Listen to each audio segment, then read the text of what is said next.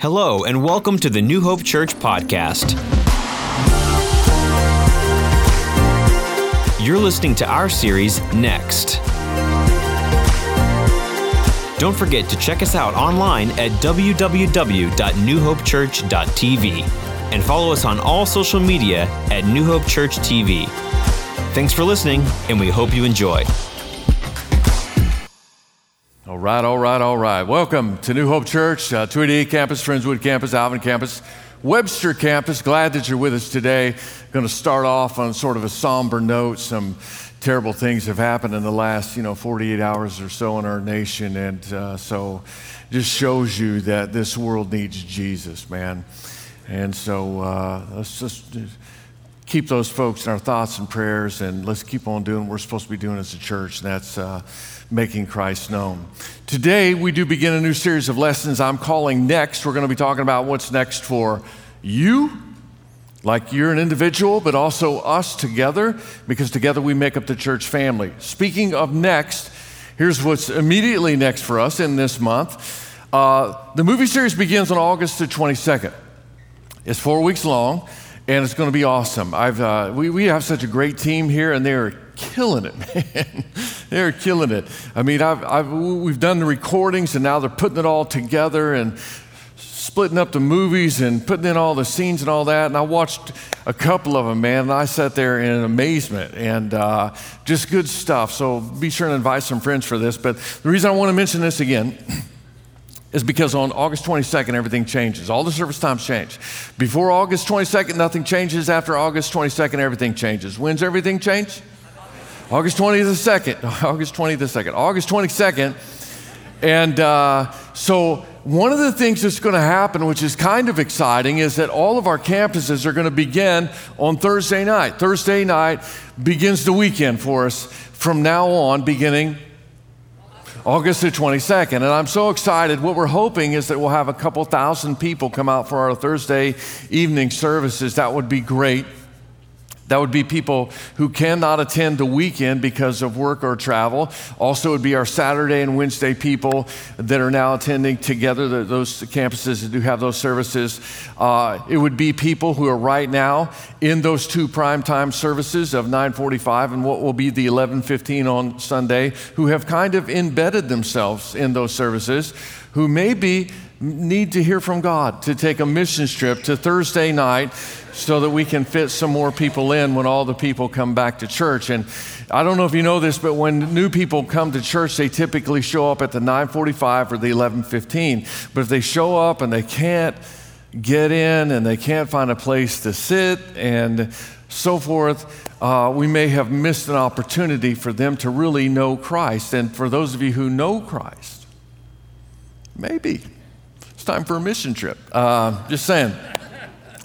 So, and lots of people show up this time of year. Lots of people show up when school goes back into session. So just be ready. And some of you, if you're looking around the room, you got some seats around the room.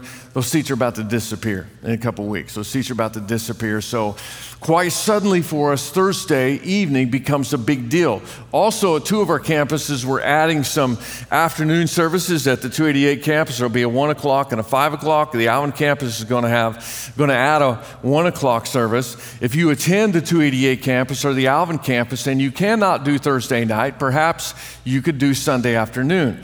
Believe it or not, what we're going to do on Sunday afternoon is we're going to put the Texans game on, seriously, not at the front of the room. It's going to be out in the lobby. Some of you are like, oh, the screen. No. We're going to put it out in the lobby at those campuses, and it's going to be at Alvin, it's going to be on the patio. At 288, it's going to be in the pavilion. You can come before the service, get something to eat, watch the game for a little while until the service begins, or until there's a pick six, whichever comes first, and you get depressed and want to spend time alone with the Lord, then you come into the auditoriums. But after the service, you can continue to watch the game if the Texans are winning. If the Texans are winning, the game will still be on. If the Texans are getting blown out, we're going to turn it over to the Hallmark Channel, where there's always a happy ending. All right, so Somebody asked me, they said, "You gonna have a Texas game on, so what about the Cowboys? You gonna have the Cowboys, you're gonna set aside a TV for those Cowboy fans who want to watch the Cowboys game?" And I'm gonna tell you what I told them, okay, so it just goes for everybody. This is a Bible-believing church. So, praise the Lord, praise the Lord. So also, we love our Cowboy fans. We love you guys. We love poking at you a little bit. It's all good. Move to Dallas. Did I say that out loud? Did that come out loud? I was thinking it. I don't know if I said it or not. Also, we're going to have different food items in the afternoon services at 288 and Alvin, so we're experimenting with some things, but it's going to be good, okay? So, and I know that this will be new for the people at the 288 campus, but if you'll notice, there's 5 services on Sunday. I cannot preach 5 times. I can't do it. So what we're going to do is we're going to alternate some video between the 9:45 and 11:15 service. And if that offends you, and you don't like that, may I point out something?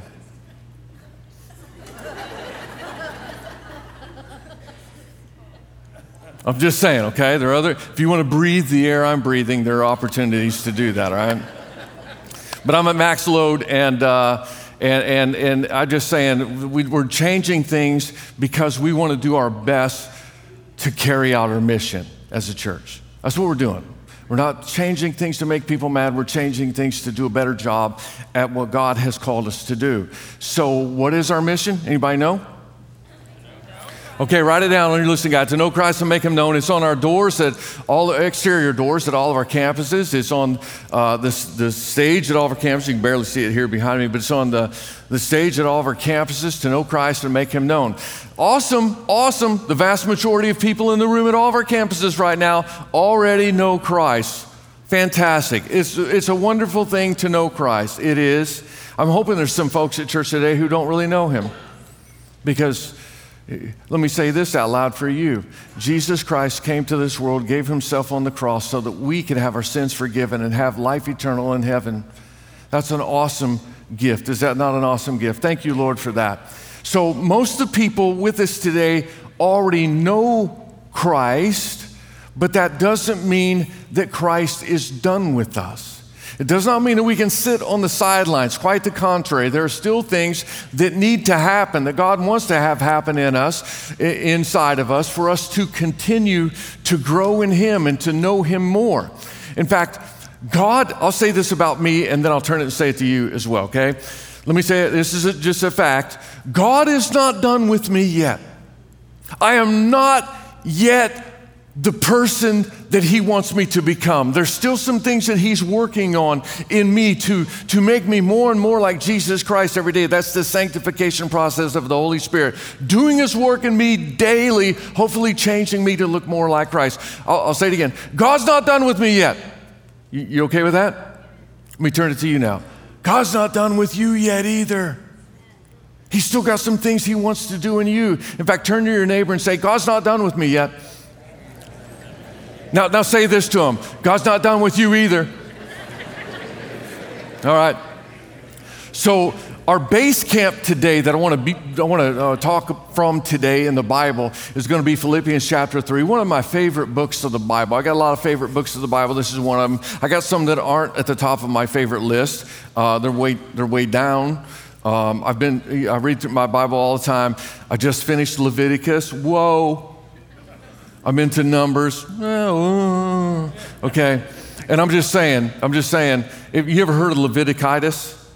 That's where, Leviticus is where you're reading through the Bible, you get to Leviticus and you get so bored you quit. Sorry.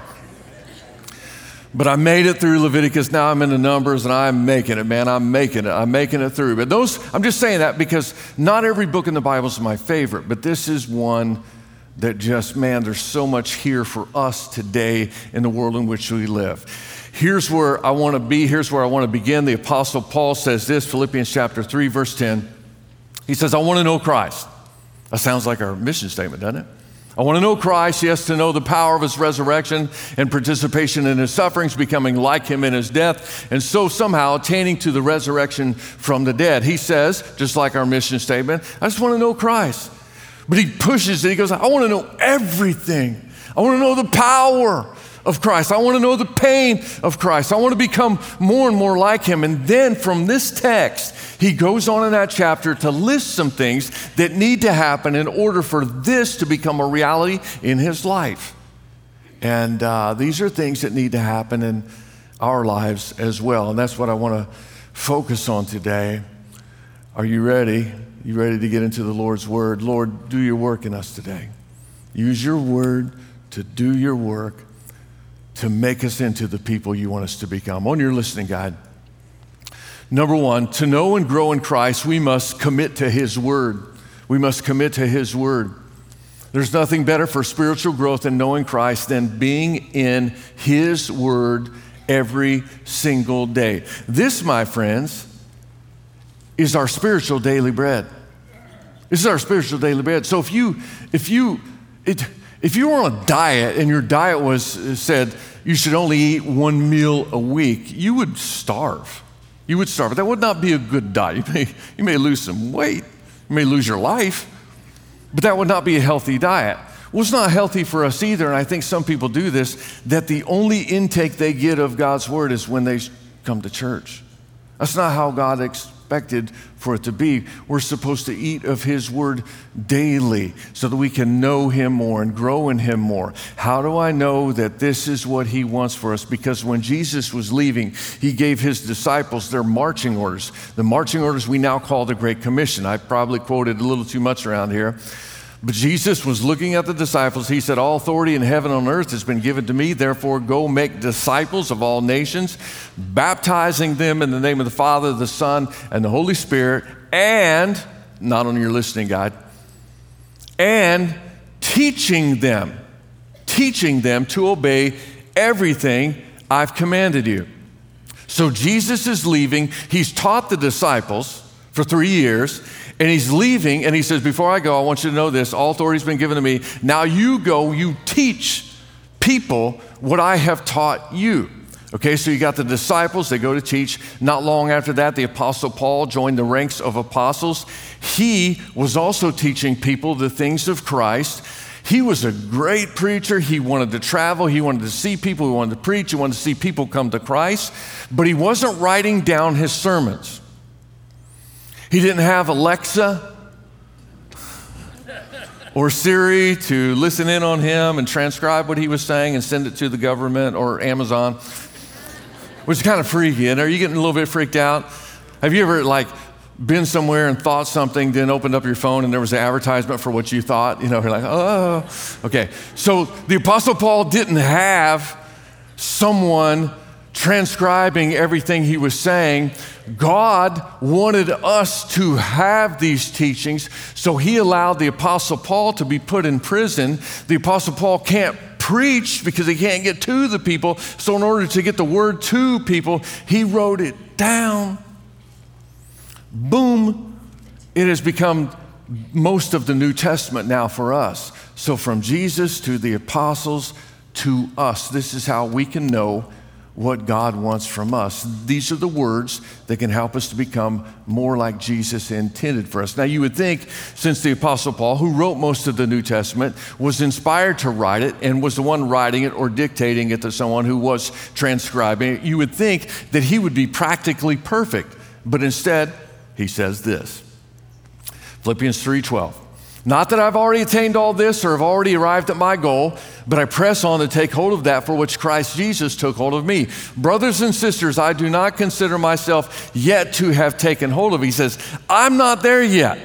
The Apostle Paul says, I'm not there yet. God's not done with me yet. If the Apostle Paul can say that, then I can stand on the stage at church today and say, every single one of us has some knowing and growing to do as well. Amen? In fact, the more a person grows in Christ, the more a person realizes that they need to grow in Christ. How many of you figured that out? In fact, how many of you learned as you've gotten older that you didn't have a clue back when you thought you knew everything? How many of you figured that out? How many of you wouldn't even like that person you were back then? You're like, man, I'm so glad I didn't have to live with myself back in the day. Same thing is true spiritually. The more mature we become, the more we see that we need to grow. continuing in verse 13. But one thing I do, forgetting what is behind and straining toward what is ahead, I press on toward the goal to win the prize for which God has called me heavenward in Christ Jesus. The Apostle Paul is saying, God is not done with me yet. I'm in process. I'm not the person I'm going to be, but thank God I'm not the person I used to be. And one of the main ways that God changes us is through His Word. I'm just going to tell you something, guys. There is power in this book. There's power in this book. This book will change you if you let it get into you. Now, Hollywood sort of knows that there's something up here, although they can't put their finger on it. In fact, I had some family in town last week, and I'm turning on TV trying to find something for me and the dude to watch from my family. And we ended up on Denzel Washington, The Book of Eli. Denzel, greatest actor in the history of mankind. And so we're watching the Book of Eli. I'm not telling you to watch it. If you've seen it, you know why I'm not telling you to watch it, because it gets a little bloody in places. And the premise of the movie is this. He has this post-apocalyptic world, nuclear wars happened, all that. They burned all the books, and so he has what I guess is the last remaining copy of the Bible on the planet, or at least in the States. And so he's very protective of it, doesn't want anybody to know he has it, but he's marching somewhere. He's being led by God, you assume, to a place where the Bible's going to be reproduced. But he doesn't know that. He just knows he needs to take it and protect it. And so evil men along the way want to get the book from him because they know there's power in it, and they want to use the power that's in the book for ill-gotten gain. And so that's the premise of the entire movie. And it's a battle, and he kills people, and he eats a cat, and among other things. But Hollywood kind of crept up to almost getting it right, that there is power. Not like they said, but there's power.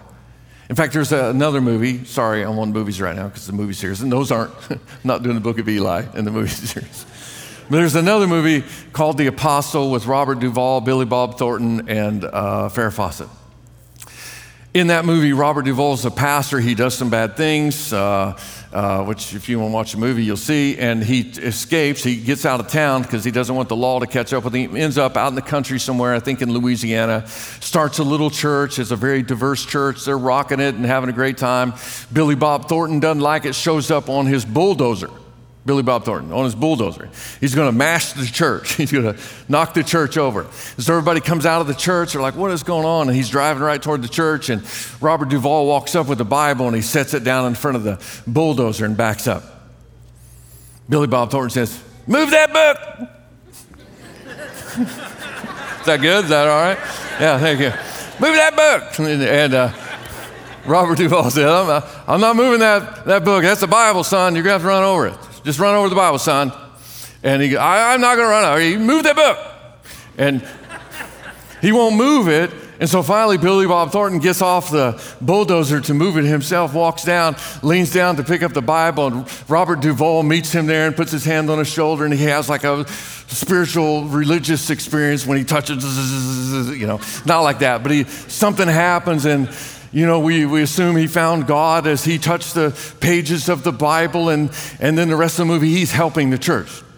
Okay, Hollywood got close, okay? They know, they don't know how to describe it, because I think a lot of them don't have it, but they know there's power in this book. But it's not power like you can put jumper cables on. The power is when you let God's word get into you. That's when the power happens, when you read his word.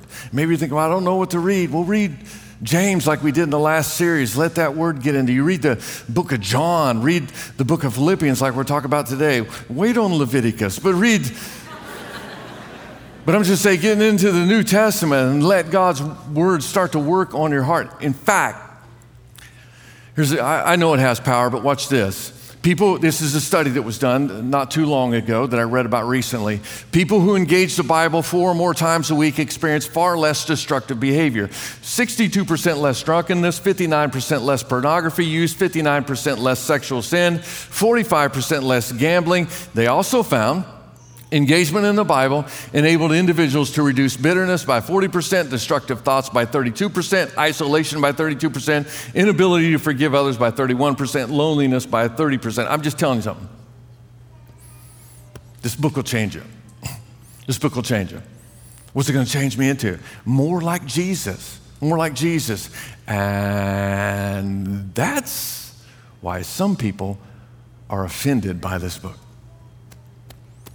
This book offends people because they don't want to be more like Jesus. They want to be more like themselves. They want to do what they want to do. They want to live their lives. They want to have their lifestyle. They want to do what they want to do. And so they want to rid their world, at least, of this book, and they want to marginalize the people in their lives and people of popularity who believe in this book. And I'm going to tell you what to do about that.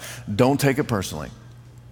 Because those folks are just feeling some guilt and shame, and they don't know how to process it. So what are we going to do about it? What are we going to do about those enemies of Christianity and of the church and of me and my faith? Here's what we're going to do about it. We're going to love them. Just going to love them. Love them, love them, love them, love them, and love them until they get it. All right? More about that next week.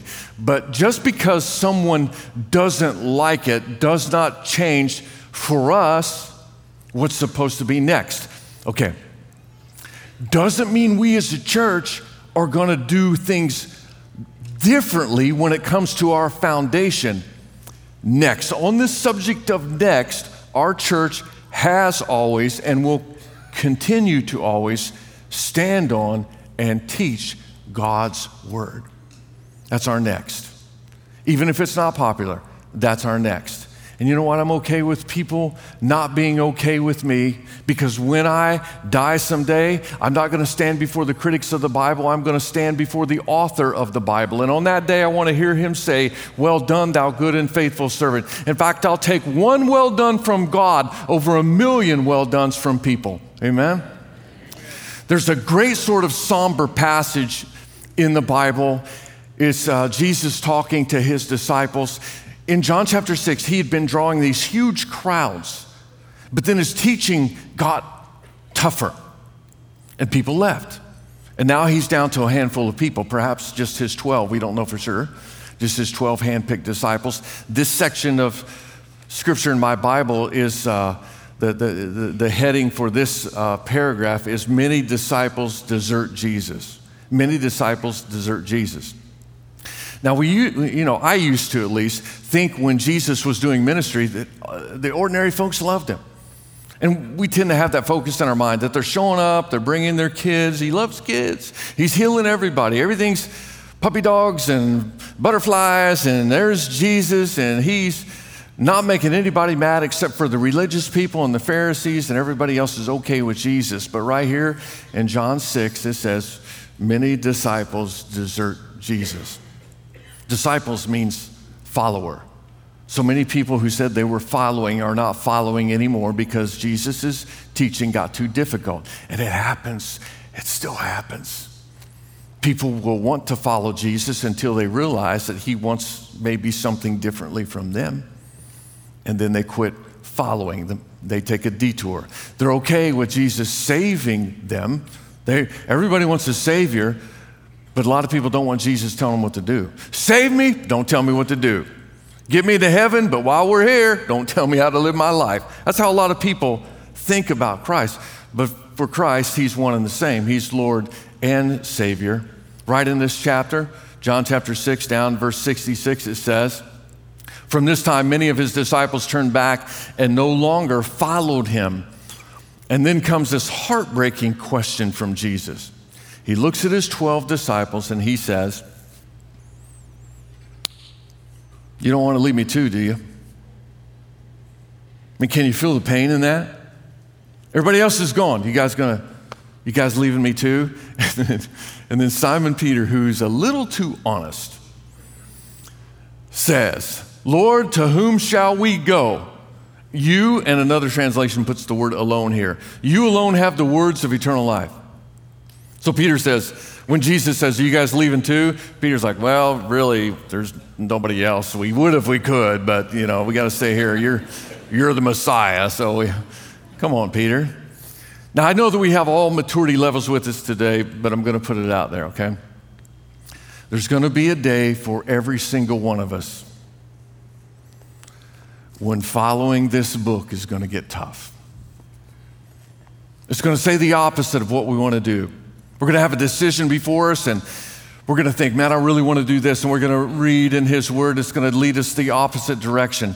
It's going to be too difficult.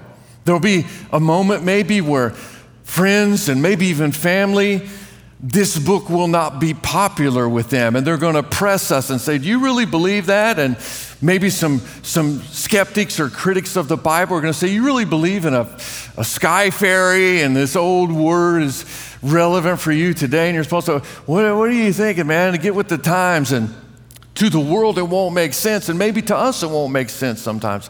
I'm just going to encourage you today, don't walk away from it. Stay in the Word, stay in church, stay walking with Jesus, because, good reason, He alone has the words that lead to eternal life. And His Word in us will not return to Him void. It will accomplish the purpose for which He sent us. And if we stay in Him, He's going to grow us, church family. We're going to know Him more, and we're going to grow in Him more to be the people that He wants us to become. Number 2. To know and grow in Christ, we must live out what we know. Got to live out what we know. God doesn't expect us to know everything in the Bible and to live it out 100% of the time, 100% correctly. But His expectation is that we are growing and that we are living out what we know. So we're knowing and growing, and we're living out what we know. Now, before we read this next verse, remember, Paul had just said in Philippians chapter 3, I'm not there yet, but I'm forgetting the past. I'm straining toward what God has for me next. Then verse 15. All of us then who are mature should take such a view of things that if on some point you think differently, that too God will make clear to you. Only let us live up to what we've already attained. I want you to underline that last sentence there. Only let us live up to what we have already attained.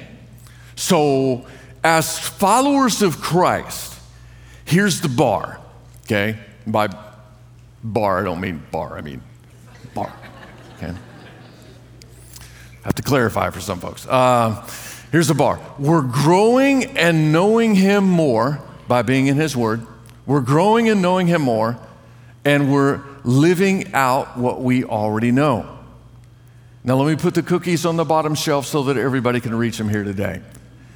Jesus wants you to know Him more while simultaneously living out what you know. Boom! To Jesus, our first point and our second point are really the same point. That we're in His Word, that we're getting to know Him more, and that we're living out what we know. It's not like we know and grow, and then in imaginary someday we start to live it out. No, you know something, you live it out. You know Him, you live that out. You learn from Him, you live that out. I used to, back in the day, I was like lead volunteer recruiter for our church, back when our church was smaller. And man, the church, God started blessing our church, lots of people coming, but we always need volunteers, okay?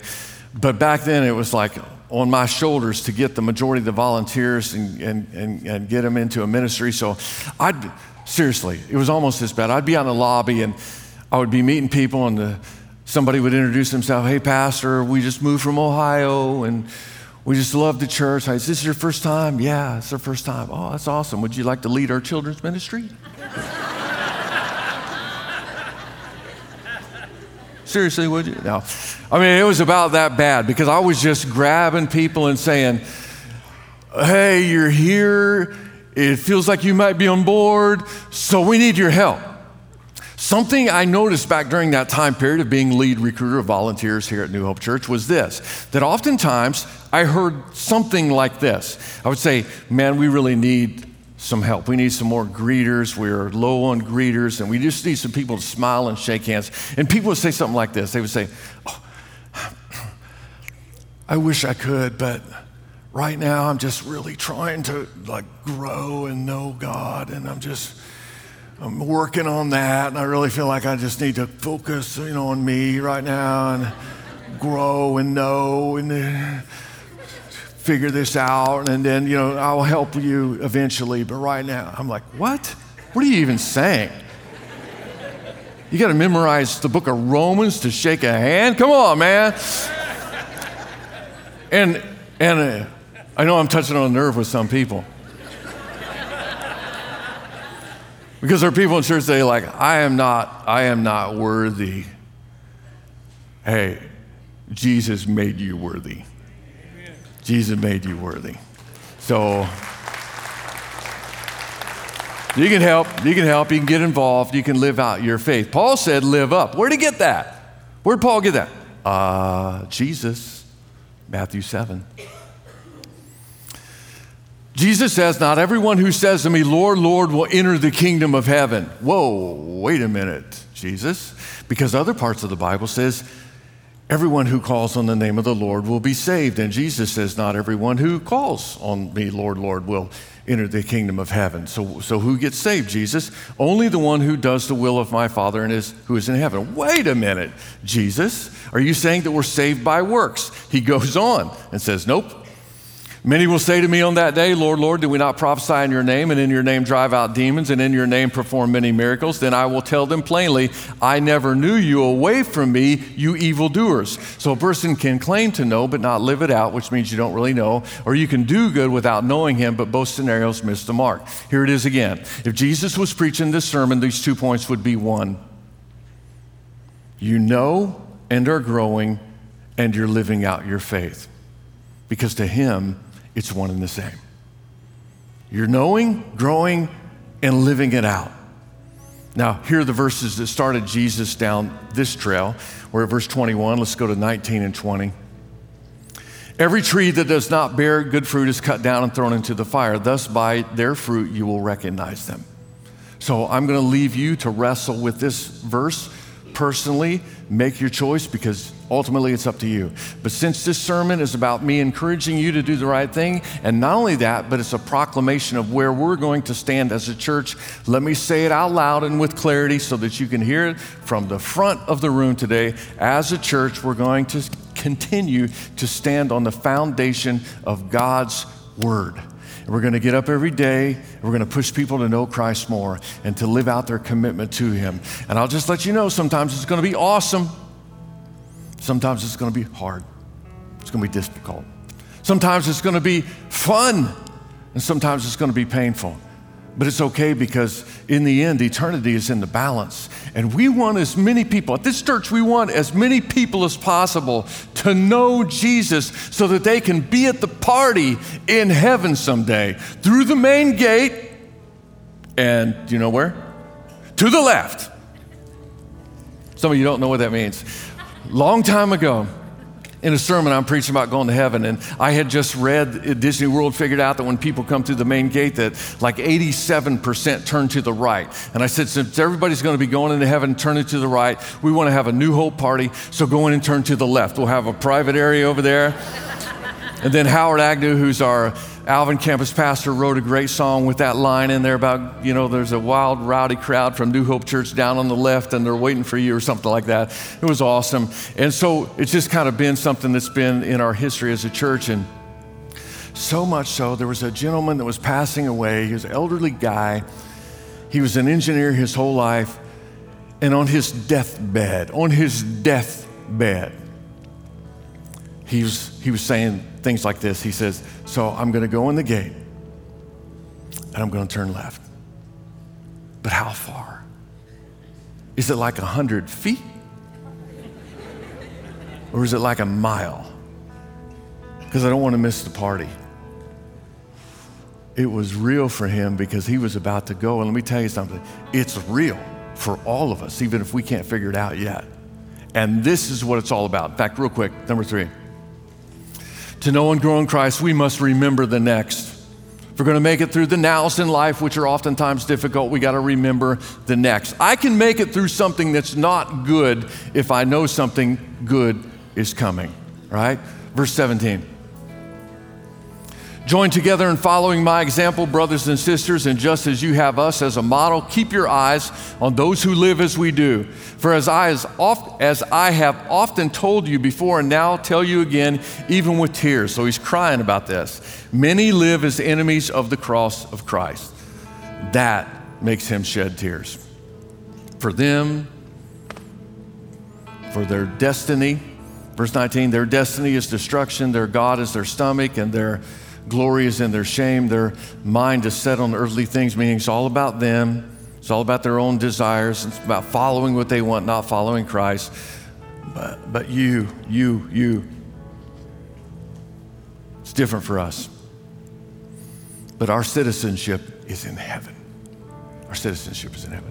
If you got your driver's license, real quick, take out your driver's license. If you got it with you, take it out. I want you to look at something. Okay, it should, if you can turn up the lights at all of our campuses so they can see their own driver's license. First of all, check and see if it's expired. If it is, the police will be waiting at the door to give you a ride. Just kidding about that. But on your driver's license, mine is right next to my picture. I don't know where yours is, but right next to my picture is my address. How about you? Is your address on your driver's license? Okay, truth about your address. On your driver's license, your address is a temporary address. I don't care if you've lived there for 20 years and plan on living there for 50 more. That's a temporary address because you're an eternal being and you're only here for a short time. Your permanent address is in heaven. It's in heaven in the presence of God. You are a citizen of heaven, which here's the awesome news. That means while you have your driver's license with your temporary address on it, that anything that happens to you in this life, all the junk that comes your way is also temporary. But the love of God is eternal. This is why the heroes of the faith could endure intense persecution, because they knew that nothing that happened to them in the temporary could take away the next that God had for them. Continuing now, verse 20. And we eagerly await a Savior from there, the Lord Jesus Christ, who by the power that enables him to bring everything under his control will transform our lowly bodies so that they will be like his glorious body. Hey, if you still got your license out, look at your picture. How many of you need a glorious body? Anybody need a glorious body? That is sad, isn't it? But I tell people that's what you really look like, because you didn't get the pose and get the right angle and all that. This is what people are really seeing right here, which is semi-sad. But someday you'll get a new body. You're going to see others who've gone before, including your loved ones. And we're going to have a party, and there will be no more struggles, no more tears, no more sickness, no more sadness, no more medication, no more chemo, no more disease. It's all going to be good forevermore. And the best part is we get to see Jesus, the author and the finisher of our faith, who went to the cross in our place and took the hits for our sins so we wouldn't have to, so that we could have forgiveness and everlasting life with God the Father in heaven in his presence. But to get there, like he wants us to be there as mature followers of his, while we're here, driver's license, while we're here, we got to live here to let his word do his work in us. Amen? Okay, I got to let you guys go. Stand with me, please.